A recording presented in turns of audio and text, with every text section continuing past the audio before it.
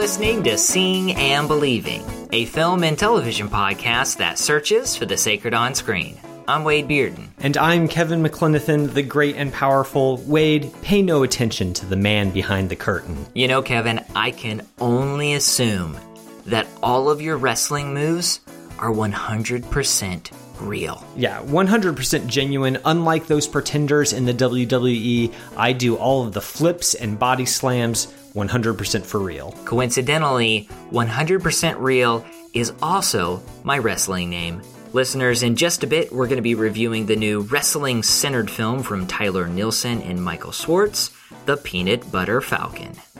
But first, we'll be paying off those Wizard of Oz references with our review of the new Judy Garland biopic. That would be the Renee Zellweger starring Judy. So I'm thinking about this, Kevin. I really believe that the Tin Man, the Scarecrow, and the Cowardly Lion would make a great wrestling trio. Yeah, well, incidentally, the Cowardly Lion is my wrestling alter ego. Find out more about those two films coming up on this episode 219 of Seeing and Believing. No. Come on. No, Sid. Judy. No. No. I'm working harder than you would ever believe. Are you? And right now, my husband is making a deal for me that means I can start over. You're not listening. I have someone I can rely on now. Someone who's helping me make money instead of losing it at the track. Can we not? I'm going to get a place, and they're going to live with me. Yes, listeners, we are here, episode 219. We talked a lot about wrestling, Kevin, in that introduction, and I feel like it was one of those topics we've been wanting to talk about just based on all the ideas we had for the introduction. I'm afraid I've actually exhausted all of my pro wrestling ideas there in that intro. I know next to nothing about that whole world and subculture, so hopefully you can help me out a little bit here. Okay, so I wasn't allowed to watch wrestling growing up, but I love the idea of wrestling.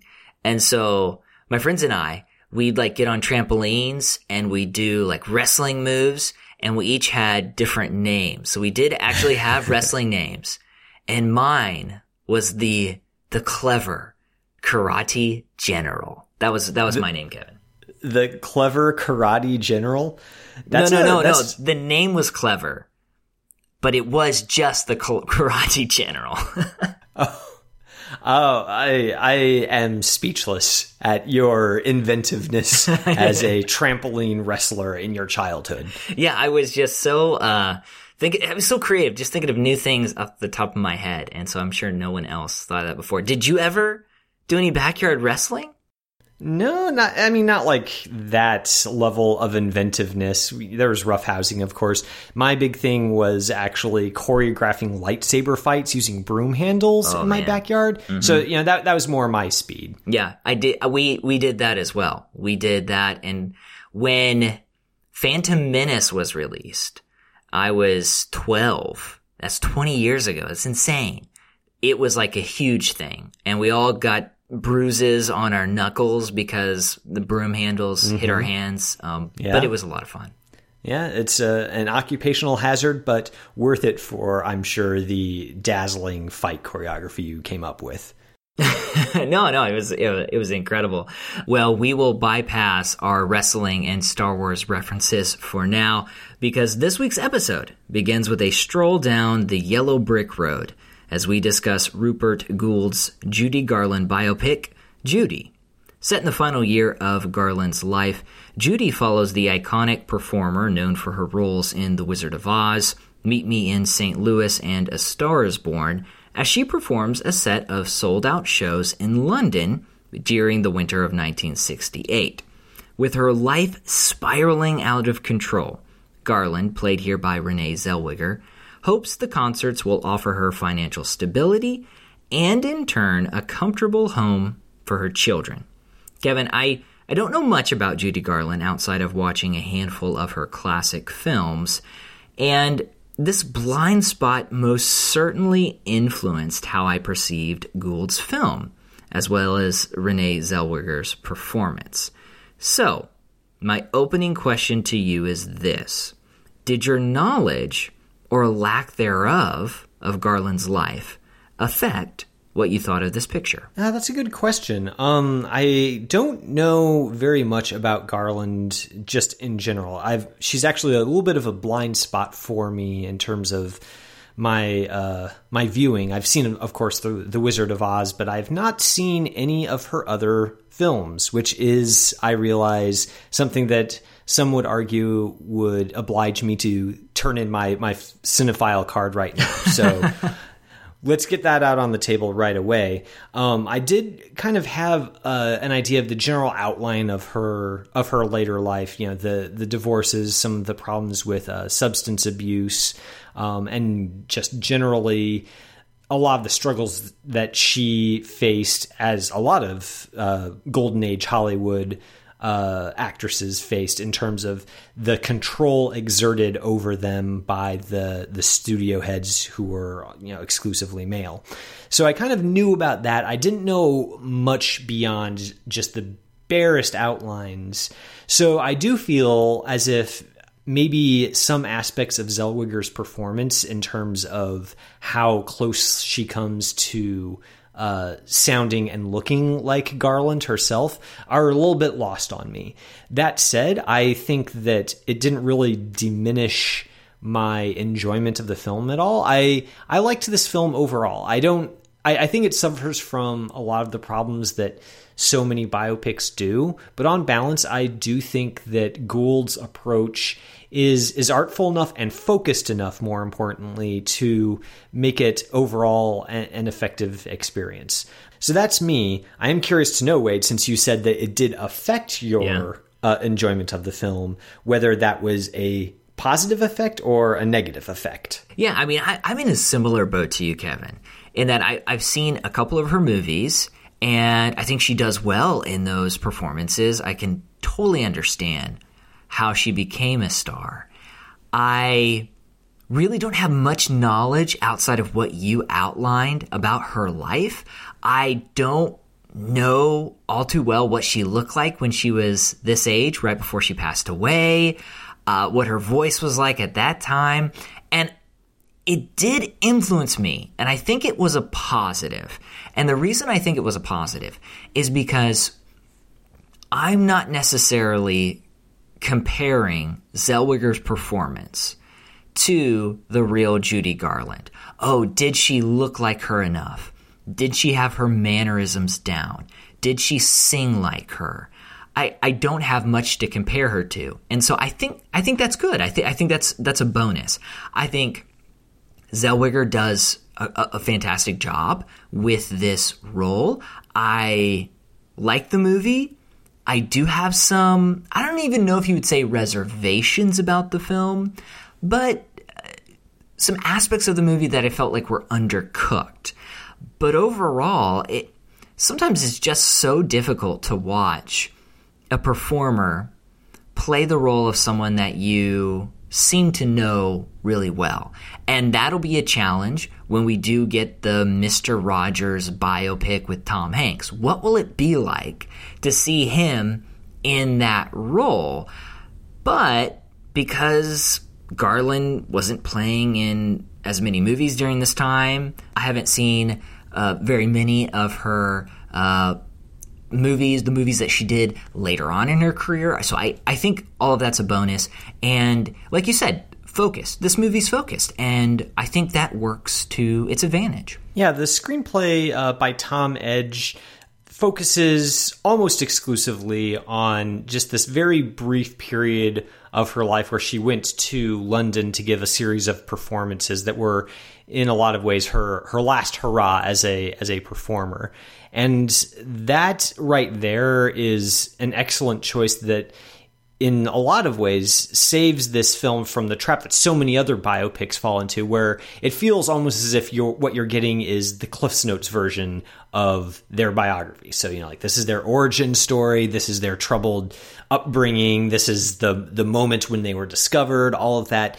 That's really a structure that has been beaten into the ground at this point. And to this film's credit, Edge and Gould's don't adhere to that at all, with the exception of a couple of flashbacks to Garland's early career, we don't even really see anything other than Renee Zellweger as Judy Garland towards the end of her career. And that allows the film to feel less like it's just telling a sequence of events and more like it's telling a story. And this is something that I harp on all the time with biopics, is that's kind of what's important, is to find the story within the story of this person's life and see what you can draw out of that. And I think this film, what it draws out of that, it says some really interesting things about the nature of fame, about the way that audiences can both lavish adulation on a performer and also be the performer's worst enemies.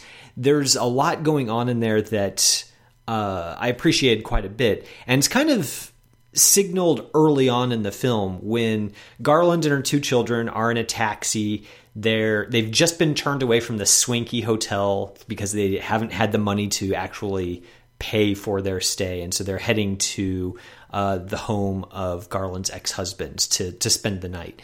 And Goold shoots it in such a way that we get a close-up on Garland's face in this dark taxi cab with the lights of the city outside the window. And it's almost, in that angle and the framing, it's almost positing Garland as somebody who's constantly aware of being in the spotlight, but there's something between her and that light that's keeping her from fully enjoying it. It's something that's always in the background, but there's always a slight remove there that is a little bit alienating to her. And I think that that's an idea that the film digs into with varying degrees of success throughout its runtime.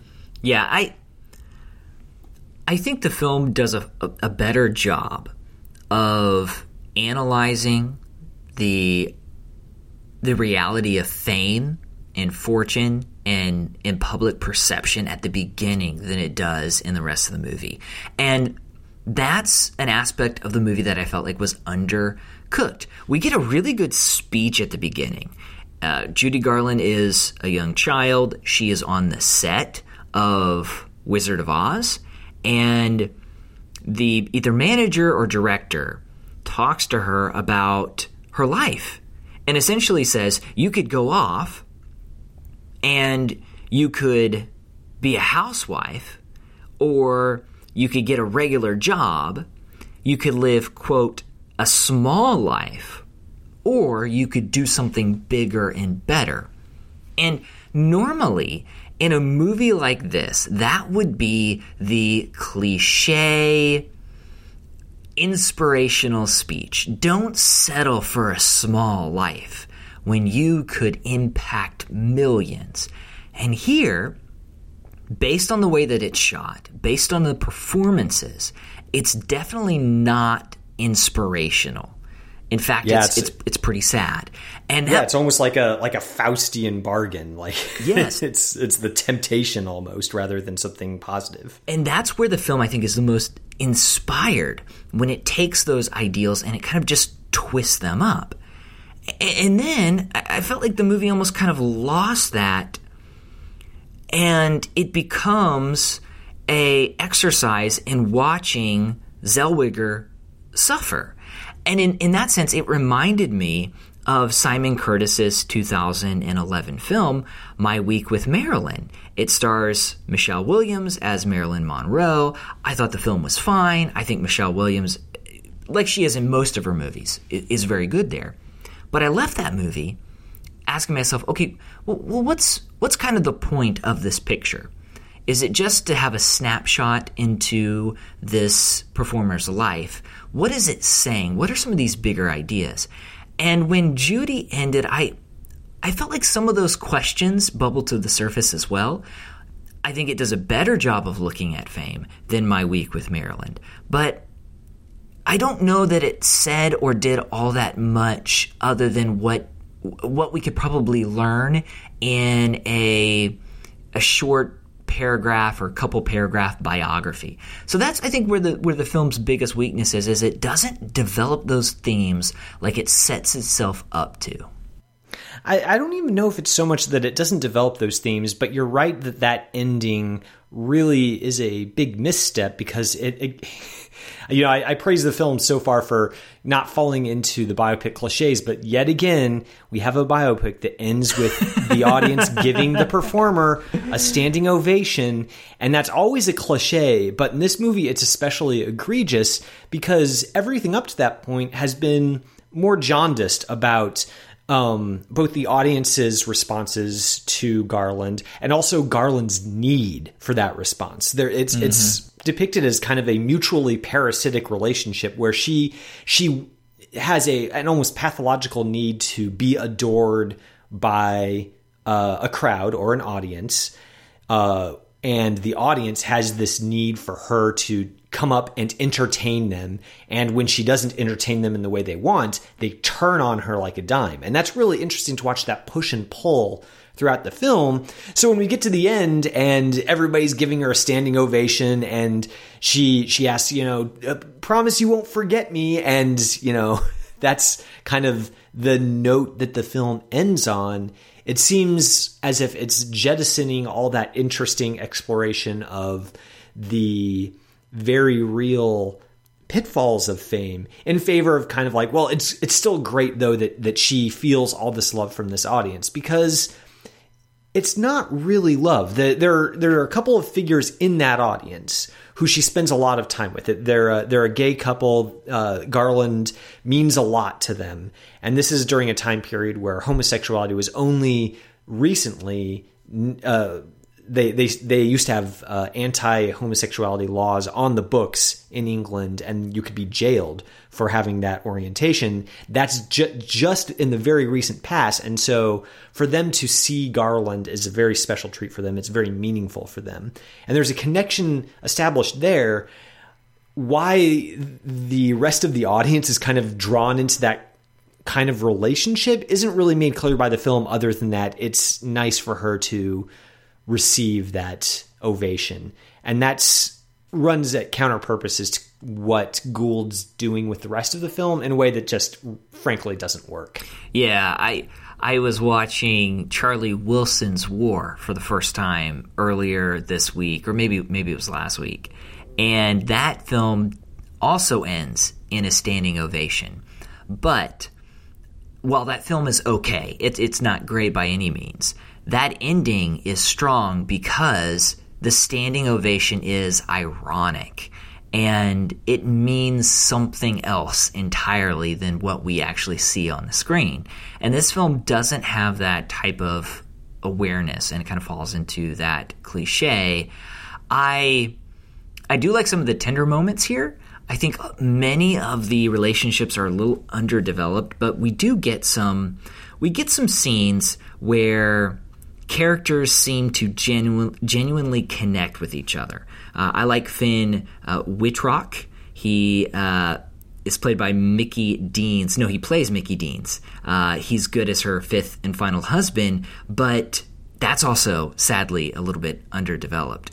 The spark for this film for me were some of these sequences when Zellweger gets to sing. And from what I understand, she actually did sing for this film. There are some sequences that I think are just fantastic. One is the trolley song from Meet Me in St. Louis. That whole sequence is just a lot of fun, and it gives the idea that while Garland had issues and while she struggled even during these performances, she still had this it factor. She had something that you can't teach people, and she was still somehow able to make it work. And those flashes in the movie I thought were really wonderful. Yeah, that first time that we see Garland really flex her on-stage muscle is a wonderful one for the ways in which it's built up to. So we see her feeling unsure about going on stage in a strange city, kind of reclaiming some of her past glory. There's some uncertainty there, but when she steps on stage, it's almost like a switch is flipped, and she just dominates the entire theater. And that's the editing in that scene and Zellweger's both musical performance and her acting performance is just electrifying, frankly. And it's all done like it's not done through having reaction shots in the audience where they're just overawed and, one of them leans over and whispers, "She's amazing." It's all the camera stays on the stage. It stays with Garland herself and just kind of follows her through her performance. And that's a really great choice on Gould's part to trust his lead actress to show the same domination and screen presence that Garland herself had, and let the audience kind of experience that sensation for themselves, essentially putting us in the movie theater in the audience of that London theater and letting us experience the awe of that moment for ourselves. And I think it's moments like that that set this biopic a little bit above most others in the genre. Yeah, and I think too what the movie has kind of going for it in some sequences, and as I mentioned, especially at the beginning, is this almost sort of back and forth between the stage and off the stage. And at the beginning, we get the title card, and the words Judy are bedazzled. They look like the red ruby slippers from The Wizard of Oz. And we hear inspirational music, and it feels ironic, kind of like that opening speech with the individual who's trying to convince her to really kind of focus on her performance. And this idea that we get a lot of flash and pizzazz on the screen, but to get that, there is abuse that occurs, and there are problems that we don't always see in the background.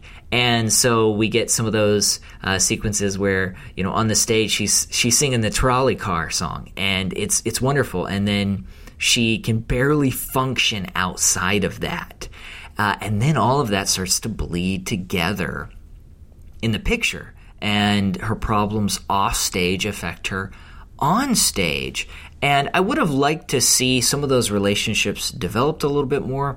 We hear a lot about her children. She really does want to get back to her children, but that's not fully fleshed out other than some dialogue about it, what that means to her as a mother. So I think we could have filled in they could have filled in some of this background information and perhaps kind of done some retooling and made this a really good biopic. But like you mentioned, Kevin, I think it's above average for many of the biopics that we have seen lately. And Zellweger's performance is really great. And I think, too, she'll probably be nominated somewhere, because this definitely feels like one of those Best Actress nominated films, if that makes sense. Yeah, and justly so. The thing you pointed out about there being some aspects of the film that don't feel fully developed may be true. I think that, especially in Zellweger's few scenes with Garland's children, those are so strong, and Zellweger has such...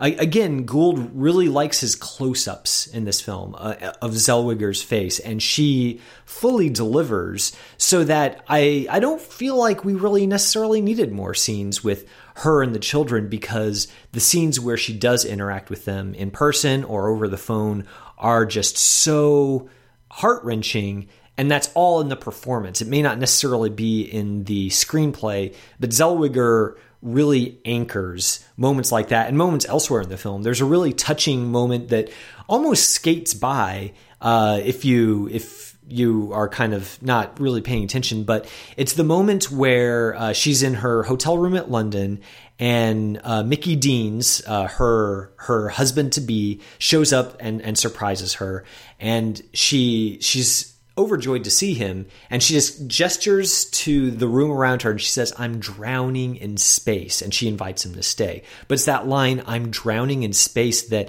in Zellweger's hands, she doesn't put an exclamation point on it, but there's so much contained in that line and in that line reading that tells us who Garland is at this point in her life and how she thinks of her station in life, that does so much work that's not necessarily in the writing, but is there in the finished film.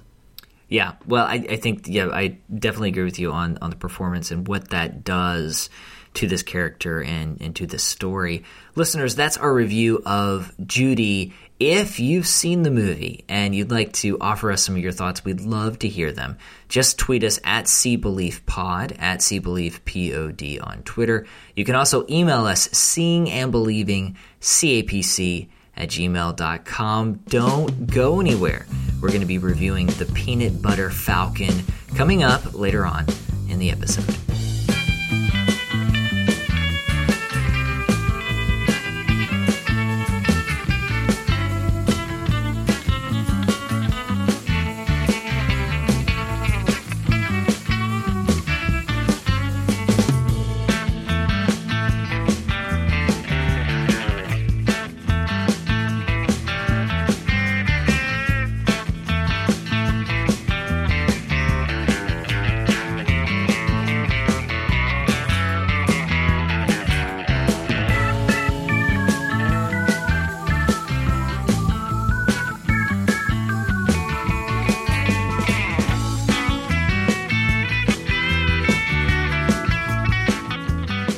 Listeners, that song is Plan B by The Fishermen. We want to thank you for supporting us via our Patreon page. Anytime you support us, you help our show move forward, continue on, and we're grateful. We're grateful for that support. We have a number of different donation levels. One of those, that's our favorite, is the What Can You Buy for $5 level. And Kevin, I wanted to ask you that question. What can you buy for $5? $5 would get you a Seeing and Believing branded hamster wheel. So yeah, if Little Nibbles is looking a little bit paunchy, a little bit saggy around the middle, and you want him to get a little bit of exercise while celebrating your fandom, you can kill 2 proverbial birds with 1 proverbial stone. Hey, or 2 proverbial hamsters with Don't 1 say wheel. It. Don't. No. No. Now look what you've done. Look what you did. I do have to say this, Kevin. So we say that every week. We ask that question every week, and I often wonder if our listeners are like, oh man, are they tired of it? Is it like Wakanda Forever with Chadwick Boseman? He's like, I don't really want to do it anymore. I got to tell you, I love asking that question every week. It doesn't get old. And I love answering it every week. I don't know. I literally do not know what I'm going to say before the words are out of my mouth. So it's always an adventure. It is an adventure. And something else that's also an adventure. Going to our Patreon campaign page, checking out our video. Hey, that came out over a year ago, but I still really enjoy the video. You can check that out.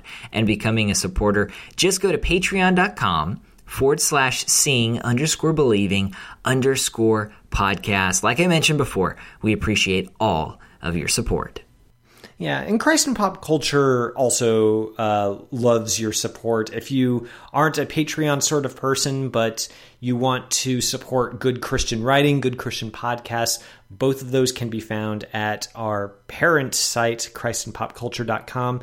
This week was a full one over there. Lots of good articles getting posted. There's one about First Reformed titled On First Reformed, Narcissism and Being a Beautiful Soul. I'm always 100% there for fresh off the griddle, First Reformed content, so that was really nice to see. There's also a really interesting article. If you're somebody who is a bit of a music buff or just likes looking back nostalgically at the heyday of CCM in the 90s, there's a really great article by Eric Danielson called Singing a Better Song, CCM's Incomplete Witness on Race. And Danielson just kind of traces the ways that the conversation on race manifested itself or didn't in the popular Christian music of the 80s and 90s. So, of course, there's discussion of DC Talk, Michael W. Smith, all the greats, if you were into that sort of thing. It's a really interesting article, even if you weren't. So, yeah, go check those out on the site. They are good reading. Yeah, I have not read any of those articles, but they sound great. I'm not just on staff at Christ and Pop Culture. I'm also its #1 fan. So I'm going to definitely check those out. And I appreciate all of our listeners who support Christ and Pop Culture. Once again, we also encourage you to go to Twitter at CBeliefPod, at CBeliefPod. Tell us about some of your favorite conversations on the show here, maybe a favorite episode. We'd love to hear that. It's always good to get some encouragement. You can also email us, seeingandbelievingcapc@gmail.com. New rule is you can't slow me down. You understand? Put those on. So what I says go. I say jump, you say how high. How high? There it is. Rule number 1, don't slow me down. Rule number 2, I'm in charge, and you're gonna carry your own weight. You are in charge. That's right. Maybe we should have our own secret handshake. What kind of secret handshake for what? Bud, dudes, friends. Buzz dudes, friends handshake? All right, come on. Let's go, hurry up. All right, 3 of those, 4 of those. Any of those? Now what? Like that. Yeah. Only when special shit happens, though, all right? Yeah, special thing. Special things, you don't curse. No, Why don't you curse? I don't. Okay, come on. You are in charge. Exactly. Come on.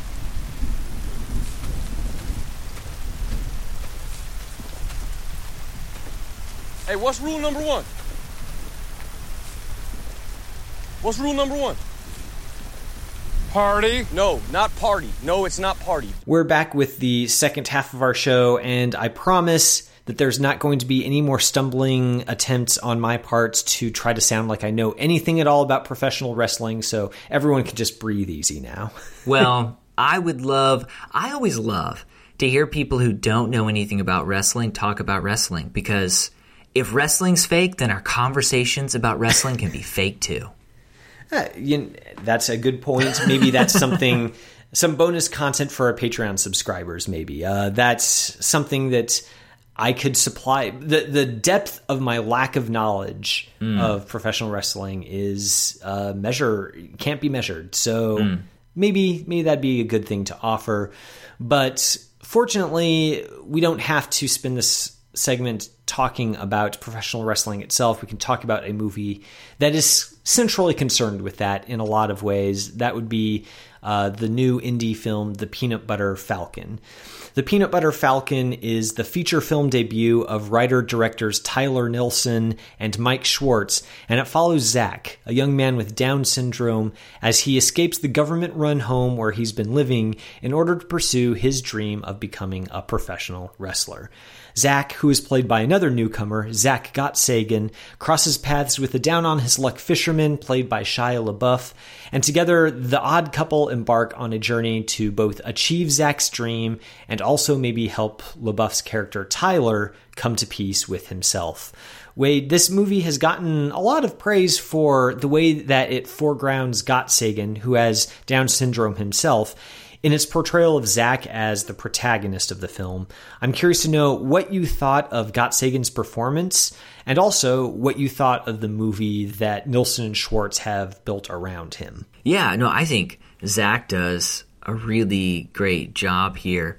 And part of that is the film allows his character to be funny, but he's not the point of the joke.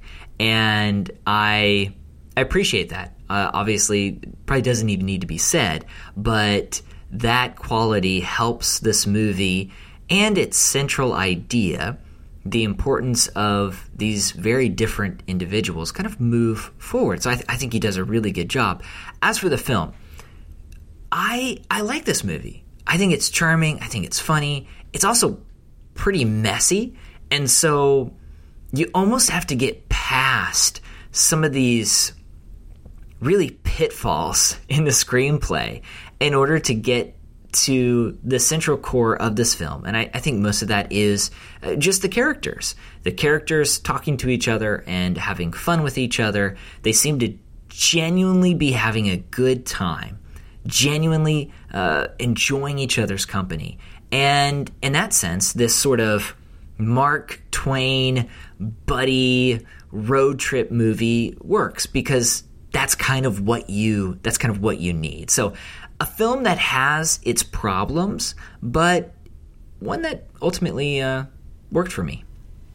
Yeah, well, I'll agree that Zach Gottsagen in the central role is quite good, and it's not just the fact that it's an example of representation being increased on screen for actors who have developmental or other disabilities. He brings a certain presence to the role that really helps both the role and his interactions with LaBeouf's character really work. He's got kind of this, there's almost a slyness to the way that he plays Zach that helps it feel a little bit less like an inspirational story where he's almost like an example of a person who has disabilities but is somehow purer than the rest of the world, which is kind of, an insulting caricature in its own right, and brings it down to something that's a lot more real and lived in. As for the rest of the film, I think this film is a mess, and not in a good way. There's so much that works about Gottsagen's performance that almost feels as if this film spent all of its energy making sure that central aspect of it worked, and neglected to realize that pretty much everything else about this film is broken. Like there's a lot that I don't think works in the writing, not only in the way that the story itself plays out. It seems to be going for almost this magical realism by the ends, almost this whimsical sense that what we're seeing on screen isn't necessarily a gritty, grounded, realistic world. But Nilson and Schwartz don't really do enough with the camera, with the way that they visualize this entire story working, to really sell the idea of the magical realism. So the parts where it does manifest kind of come out of nowhere. And frankly, I don't think that Dakota Johnson's character makes any sense at all. She plays the social worker who kind of comes out to find Gottsagen's Zach after he escapes from the home, and she feels more like a prop than a flesh and blood human being, which is a problem because she's probably the character with the third most screen time after LaBeouf and Gottsagen himself. Yeah. Her character is kind of strange. She is working at this retirement home, and Zach runs away, and the director is basically like, no, you can't call the police. You have to track him down. And so she's riding around in this, this bus trying to get him. It doesn't make a ton of sense. I liked all three characters kind of hanging out together. She's underdeveloped, which makes me sad, because I think she does a good job with what she's given. There's this one conversation between her and Shia LaBeouf where he accuses her of not treating Zach like a capable individual. And she kind of cuts back with this, hey, for the last 2 years, I've been working in this retirement home, serving all different types of people. So you really don't have a reason to come at me. And then she kind of opens up later on in the movie about something that's happened in her life. And I think she does a fine job with that. But she is a prop. I mean, that's just simple. She's underdeveloped. She is. But I did like them hanging out. As for the magical realism, I totally agree with you. That at the end, it really wants to sell this magical realism, and it doesn't work. So film is pretty messy, but I enjoyed, like I mentioned before, just allowing these characters to kind of talk to each other. Shia LaBeouf, he's such a fascinating actor, and I watched him growing up on Even Stevens, and then as he's kind of transformed, he was in the Transformer movies and then Indiana Jones 4, and then he's made this almost like turn in his career. I really enjoyed him in David Ayers' film Fury, and I like him a lot here. He just seems to kind of sink into this role, his dialogue, his delivery, and his word choices here to kind of reflect this southern fried individual.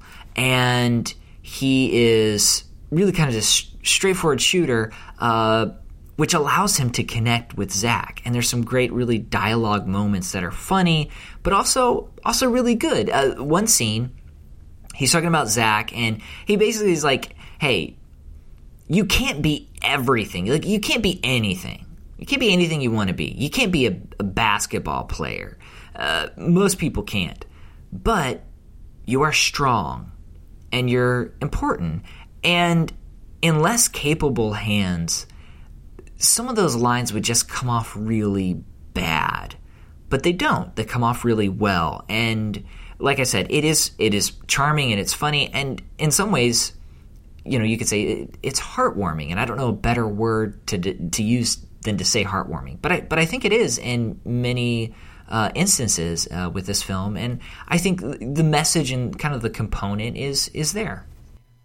The character of Tyler in this film is an interesting one. And I kind of went back and forth on LaBeouf's performance over the course of the film, because it seems almost from scene to scene, he either has these really wonderful, understated moments that are just so natural and feel very...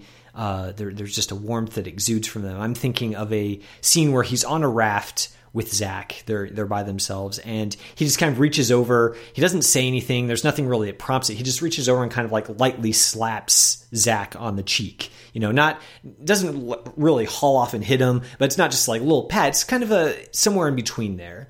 And then, Zach slaps him back in their turn. They kind of almost get into a little slap fight there, but it's a very tender moment, and it's one that LaBeouf particularly sells as something spontaneous and arising out of the feeling that he has developed, the affection that he's developed for Zach. And then there are other scenes where, and this might again go back to the screenplay, where it feels as if he's really just trying to muscle something out of his lines, where it feels almost like overacting in the interest of injecting some energy into a scene that otherwise wouldn't have a whole lot. And I think that it's a little bit distracting at times, and I'm not sure whether that is just LaBeouf maybe not being reined in by the directors enough, or asked to modulate his performance a little bit, or whether he's just stuck with kind of an unplayable character or an unplayable scene, and he's just trying to do the best he can. I definitely see that a lot in Dakota Johnson's performance, which, again, her character just... I'm not sure there is a way to play this character in a way that makes any sense, and Dakota Johnson tries her best, but when she's asked to essentially have a meet cute with LaBeouf's Tyler in this gas station in the middle of nowhere, while Tyler's holding a shotgun and covered in sweat and is a total stranger to her, there's not really a way for her to react to him in a way that feels honest to the way that an actual human woman would react to being confronted with a bearded stranger in a gas station in the middle of nowhere. No, I agree. It's this scene where it's like, no, it just wouldn't happen. I found the film kind of interesting, and I do disagree on LaBeouf's performance. I think some of it feels forced because his character is kind of forcing these things out, and so it did work for me. Some of these ideas kind of floating around in the movie. We get soundtrack that sounds similar at times to a gospel choir. We get kind of some folk songs in the background here that mentioned the gospel. And we also get one scene where a character baptizes Tyler and Zach. And LaBeouf has this funny line. He's like, I'm more of a baptism by fire type. And part of it is, just because this is a really kind of Southern-soaked movie, the cultural aspects kind of bleed through. This very almost evangelical backdrop. So we're getting some of that here. At the same time, this film is suggesting that three different types of people who are very different, and it is a hard thing to pull off, and there are times like we just mentioned, it's hard to pull it off, but three very different types of people coming together and making a family. There's this very religious background that you have an environment where people are getting second chances. People who are very different are kind of coming together. And so there is almost a Christian backsplash to the film that just seems to kind of linger. Like, hey, people get second chances. And hey, people who aren't seen by some as valuable are very valuable. And that's important. And I think in that sense, the movie does kind of work because we get something that shouldn't happen. These characters probably shouldn't be together, and it feels a little weird, but yet they do. And it's kind of that gospel-focused background that we're kind of hearing and sort of even seeing in this movie. Yeah, there's a thread of grace that runs throughout the film, primarily focused around Tyler. The first time we see him, he's stealing the catch from another fisherman. And in the next time we see him, he's burning down $12,000 of equipment owned by that same fisherman and, then running away. So he's not entirely sympathetic the first time we see him, but so much of the film that ensues is focused on kind of finding grace for him, finding how even though he's failed so much in his life and he's carrying this burden of guilt over something in his past involving his brother, there's still a path forward for him, and he kind of finds that in his companionship with Zach and with Eleanor, Dakota Johnson's character. So I can appreciate that whole journey that is kind of sketched out for him. I don't know that it's ever really made entirely intelligible to the audience why this specific character and these specific choices kind of follow that trajectory, but it is there to be appreciated if you find that compelling. Yeah, I mean, these people have lost faith in themselves, but they find it in the people around them. I think that Bruce Dern, he has a funny performance near the beginning of the film, and then Thomas Hayden Church comes in as the saltwater redneck. And some of that's it's just funny. The saltwater, redneck. We do get John Hawkes and a couple other people. They are individuals who are attempting to track down Zach and Tyler, and that doesn't really work very well. It just feels like something different. A different movie. It's not spliced in like it should. So this film has obvious weaknesses, but I think maybe just because it does wear its heart on its sleeve, maybe just because it is just fun to kind of watch and fun to be with these characters, it ultimately works for me.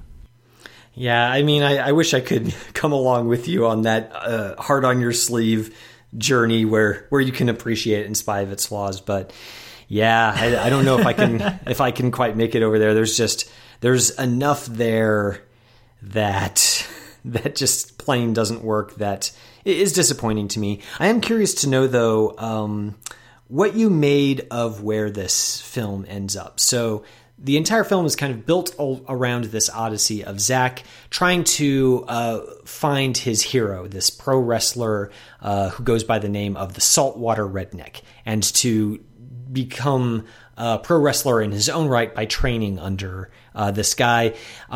It's not spoiling too much to say that they do find him in a sense. But I'm curious to know what you make of the ending where the film goes from kind of a maybe more whimsical register into something that's overtly supernatural or having this magical realism to it. I'm curious to know what you made of that shift that it makes at the climax. Yeah. I alluded to it earlier, but it just doesn't work because it's not fully integrated into the movie, and that we don't get really anything visually that tells us what we need to think about it. Is it in someone's mind? I think that's really the only way that it works, because we don't get magical realism really anywhere else. And so either the film needs to say, hey, this is some sort of vision, this is a metaphorical vision, or it needs to give us some breadcrumbs to move us to that place. So it just doesn't work. The whole ending really is kind of rushed. I mean, it is. So yeah, that's definitely one of the film's faults. How about you? I assume, just kind of what you mentioned earlier, that you weren't having it either.